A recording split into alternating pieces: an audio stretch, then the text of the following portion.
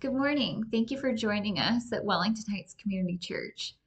This Sunday, we're going to be unpacking the third biblical key component of Christian community development. So, Christ came so that our lives can be totally transformed, not just for us to get a ticket into heaven, but to live as though we are co creators with Him, to work in harmony together, to utilize the gifts He has given us to provide for ourselves and our communities by the work of our hands. This is part of what God intended for us. God has a concern for our lives here, right now on earth, not just our eternal destination. He is concerned about all parts of our lives, including our economic life. Now, redistribution can be a hard word for some people to hear, want to engage with, or even just understand. Depending on who you are and where you find yourself on the socioeconomic ladder, you may be thinking, yes, this makes sense and it's important. And others may be skeptical and wonder, what exactly are you getting at? The way Christian community development engages conversation and action around redistribution is all about thinking about it through a lens of stewardship and discipleship. Now, before we lose people at the word redistribution, we are not simply talking about taking from the rich and giving to the poor until income has been divided equally among all. Now, Dr. John Perkins, the founder of Christian Community Development, said that if we did that, give it 24 hours and things would be back to where they are right now. Now, this would be as a result of the learned habits, the behaviors, the knowledge, or patterns that they already have, or maybe people are locked into broken systems that have forced them or taught them to spend money in a certain way. So if we equally divided things just right now, the poor would still remain poor in 24 hours, and that those with a lot of resources may in fact have all of those resources intact again in 24 hours. Now, the type of flourishing, the type of development and community that you want to see is not going to work just by simply moving money around. That isn't going to acquire that deep transformation. Redistribution is looking at our lives, looking at where we spend it, who we spend it with, what we are doing with our time, our talent, and our money, and considering, are we distributing what God has entrusted to us for the flourishing of all? Redistribution is a reordering of our lives, our gifts, talents, money, and time into the order of the kingdom of God, ordering it into the values of God's economy, not ours, so that all may flourish. Jesus cares deeply that all may flourish. Redistribution helps us look at our stewardship and our discipleship patterns so that we can move our lives further into the economy of God's kingdom, rather than some of the very broken systems and hierarchies of power in the empires and kingdoms of this world that we have been brought up in. We affirm Psalm 24, which says, "The earth is the Lord's and everything in it, the world and all who live in it." The Bible teaches us that we are not owners, but rather stewards of all the gifts, skills, and resources that God has given us. In many places throughout Scripture, we are instructed to share our resources to help those who are less fortunate. In the Old Testament, we see many, many examples of the biblical basis for redistribution. When God created us in His image in Genesis 1, God also set up an economy so that everyone was able to bear fruit by the work of their hands. The economy God set up is a system of managing our households and all the available resources of a community that was in harmony with our relationship to God, self, each other, and all of creation. Now, those hiring and those being hired were supposed to be equally valued for the part they played in contributing to the maintenance of the whole. And when human sin and pride perverted that system, God mandated certain rules to ensure that there is enough for those in the community who might be experiencing hardship. For instance, every farmer was only supposed to harvest the fields once and to leave some of the produce behind, like some of the grapes on the vine, for those who had had a difficult year. In order to avoid others going hungry, they are living without basic needs, God's people were commanded to never oppress or rob a neighbor or withhold the wages of someone. God also set up the system of Jubilee, in which people were given the opportunity to reset, or you might want to say redistribute, their property, wealth, and debts owed, so that the economy did not indefinitely advantage some at the expense of others. In Deuteronomy, God charges us that when we see someone in need, instead of being hard hearted and tight fisted towards them, to rather be open handed and freely lend them whatever they may need. Isaiah 58, God exposes the shallow worship of his people. In this passage, it's a warning for those of us who go to church, who love to hear good preaching, who observe various spiritual disciplines, whether it be prayer or fasting, and those of us who are concerned with maintaining a good reputation, especially among other church people, right? The decision that God did not accept their fast was that while they were concerning themselves with looking and being religious, they were busy observing these important spiritual practices. But at the same time as doing those things, they were exploiting their workers. They were fighting and quarreling. They were harming the vulnerable by ignoring the needs of the hungry and the plight of the oppressed. As it states in Isaiah 58, the kind of fasting that God desires is freeing those who are wrongly imprisoned, lightening the burden of those who work for you, letting the oppressed go free, and removing the chains that bind people. It's also sharing food with the hungry, giving shelter to the homeless, and not hiding ourselves from the relatives who need our help, which I think we can all relate to probably ignoring a phone call from that one certain relative, right? As we do these things, scripture states that your salvation will come like the dawn, and our wounds will heal quickly, and that the Lord will lead us and answer us when we call. Our light will shine out from the darkness, and the darkness around us will be bright as noon. And that though as we do these things, the Lord will guide us. He will give us all we need for the journey. He will restore our strength, and we will be like a well-watered garden as we do the holy and sacred work of rebuilding and restoring the deserted areas of our community. We need to seek God with both sincere hearts and sincere action. Now, as we transition to the New Testament, we hear about the religious rich young ruler. Now, in this passage, he walks down the hillside and he asks Jesus, "What must I do to have eternal life?" Jesus responded, "You must sell everything you have and give it to the poor." In response to this answer, he turned away sorrowfully when he realized that Jesus' words were too costly for him. Just a little bit later in scripture, we hear of Zacchaeus, a hated tax collector who was a short man who everyone despised. He was a Hebrew Jew and took advantage of his own people. On the day that Jesus was coming to Jericho, he climbed up in that infamous tree to see Jesus. And Jesus paused and said, "I'm coming to your house today, Zacchaeus." And everyone, in response to Jesus saying he was going to go visit Zacchaeus, said that Jesus, he's a friend of sinners. So when Jesus arrives at Zacchaeus' home to share a meal, and during this time together, out of conviction from God's Holy Spirit, says, "I am going to give half of my possessions to the poor and give back fourfold of what I've taken out of greed." And in response, Jesus declares, "Today, salvation has come to this household." We don't see this in spiritual lost tracts that are often passed out on the street corners, right? Salvation is giving up, which has become a god to us. For the rich young ruler, it was his self-righteousness. Zacchaeus, it was his money and greed and things. One could do it and one could not. Zacchaeus is an incredible model for us. And Zacchaeus, by the way, is the only rich person that comes to faith that we hear about in the New Testament.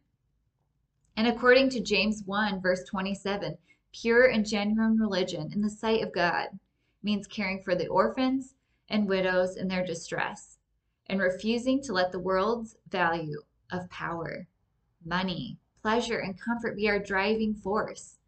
In the context of writing the book of James, James, who is Jesus' brother, is sharing with us that by caring for the marginalized, the church is putting God's word into practice. During the first century, widows and orphans had very little means of economic support. Unless a family member was willing to take them in and care for them, they were left to survive on their own with little to no finances. Now, it's important for us to contextualize this and consider who is the marginalized population of our society today, and how might the church care and come alongside? What does this actually look like today? In Acts 4, verse 32, it says that all believers were of one heart and mind. No one claimed that any of their possessions were their own, but they shared everything that they had. And Paul instructs the Philippians, do not look out for your own interests, but also take an interest in others too.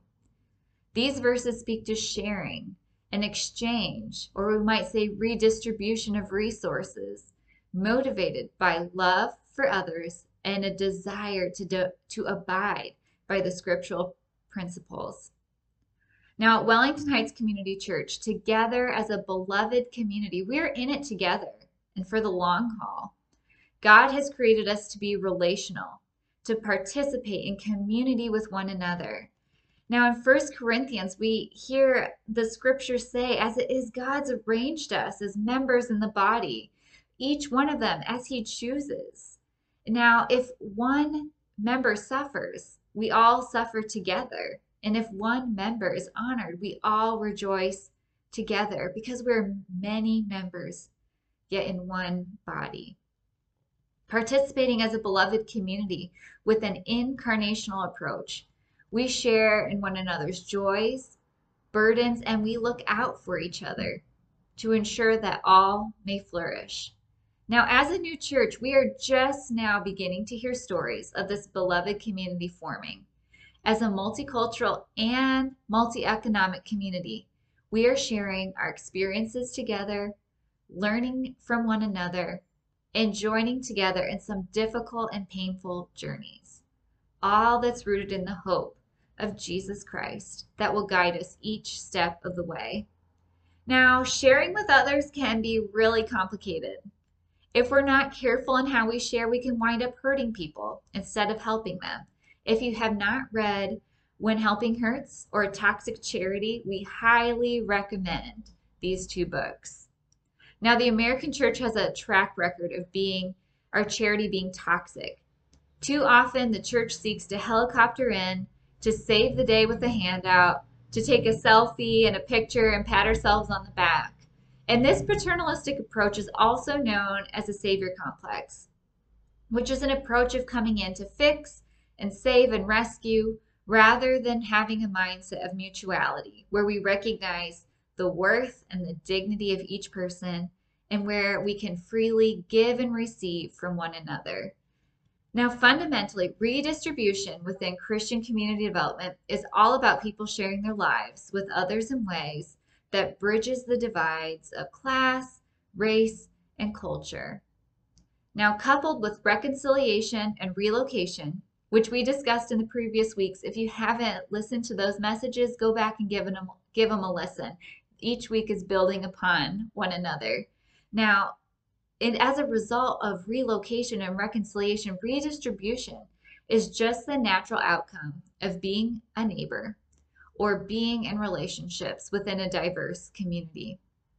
Redistribution is simply a result of being in an authentic, mutual relationship with those that are different than you. We will continue to share that proximity matters. Proximity allows us to see that in redistribution, everyone has something of value to contribute in the life of a community. Nobody is so broken, so dysfunctional that he or she has nothing to offer. The key to living this out is to actively recognize the image of God in each person and actually believing that everyone does have something of value to contribute to the table, and listening, learning, and building relationships to identify and engage those skills and talents that reside within each of us. Now, identifying these skills and sharing of resources is much more common among the poor than the affluent. Sharing a skill for survival in marginalized community is a skill of survival within poor communities when access to resources are scarce. Those with abundance have a less of a need for others. In fact, the culture of middle class and wealth, it can sometimes be considered embarrassing or inappropriate to ask for help or borrow from a neighbor. It's assumed that every family is responsible for addressing their own needs. Now, much shame can be attached to not being able to provide or meet your own needs in this socioeconomic culture. Now, for some of us, the spiritual work in redistribution is simply just learning how to share, to reorder our lives to one of stewardship rather than ownership. I'll say that again. For some of us, the spiritual work is simply learning how to share and to reorder our lives to one of stewardship rather than ownership. If you've grown up in the church, we have all been taught about the importance of stewardship or the importance of being responsible for the things that God has entrusted to us. However, this interpretation actually makes it quite difficult to distinguish between stewardship and ownership. The idea of letting go, of allowing others to share in the use of my time, my talent, my money, can be foreign to us. This shift in the value of God's economy or the kingdom of God, it's not just a one-time deal. The shift of ownership to stewardship appears to be a lifelong process and journey. At least this is true of me. When Keon and I got married, we committed to always living within a marginalized community. Now, one of the major benefits I immediately saw from the beginning was the identification of resources among the neighbors. It was immediately identified who has a lawnmower, who has transportation, who makes the best collard greens, who has time to help watch the neighborhood kids, who has the ability to help rake leaves or shovel snow in exchange for food or cash. And we all had this recognition that if we had something of extra and someone in our neighborhood was in need, it was to be freely given, whether it's a cup of flour or the use of a lawnmower for an afternoon. Sharing of resources in life is an expected practice in marginalized communities. Now, it's easy for us to condemn the ultra rich as arrogant or greedy, but this lifestyle of the rich and famous is a lure for average Americans. Expensive cars, nice things, fancy clothes, vacations, and a life of chillin', of ease and comfort lures us all in, doesn't it? This reality that we are just lured into this economy of the world rather than God's economy happens whether we're rich, we're poor, or just somewhere in between. In the beloved community, it's a collection of all of our gifts, all of our resources, and all of our voices and perspectives being utilized together, brought together, so that we can be co-creators of God's shalom, or peace, well-being, flourishing of all. We must include the poor, the rich, and the in-between, and listen to one another. Actually listen. And then we begin to understand each other by hearing one another's concerns and perspectives and thoughts. Now, whether right now you're living in an under-resourced community, or you're considering relocating, or simply you're just pursuing relationships with others who are different than you, we all must give up on the comforts and the rewards of business as usual and the status quo, and choose to live in God's economy or the kingdom of God, and to pray and actually mean, thy kingdom come, thy will be done, on earth as it is in heaven. To do this, we must also be able to say and live out, my kingdoms go, my empire go, my comforts go, Our value system can no longer be solely based or motivated by money, power, comfort, and pleasure. To keep ourselves from operating by the world's economy, the kingdom and empire and value system, we have to commit ourselves each day to God's kingdom value system, which is an economy of stewardship rather than ownership. And it's here in this upside down kingdom that we find ourselves to be empowered by God's Spirit to embody the prayer, Thy kingdom come, Thy will be done on earth as it is in heaven. Amen. Hey, thank you so much for listening. Remember to turn on your notifications to be the first to listen to future episodes. Also, be sure to like and share this podcast and follow us on Facebook and Instagram. We are relying upon the benevolent gifts of donors to continue our ministry in an urban setting. So if you are compelled to give, please give a gift at donorbox.org/WHCC. Hey, thank you and be blessed.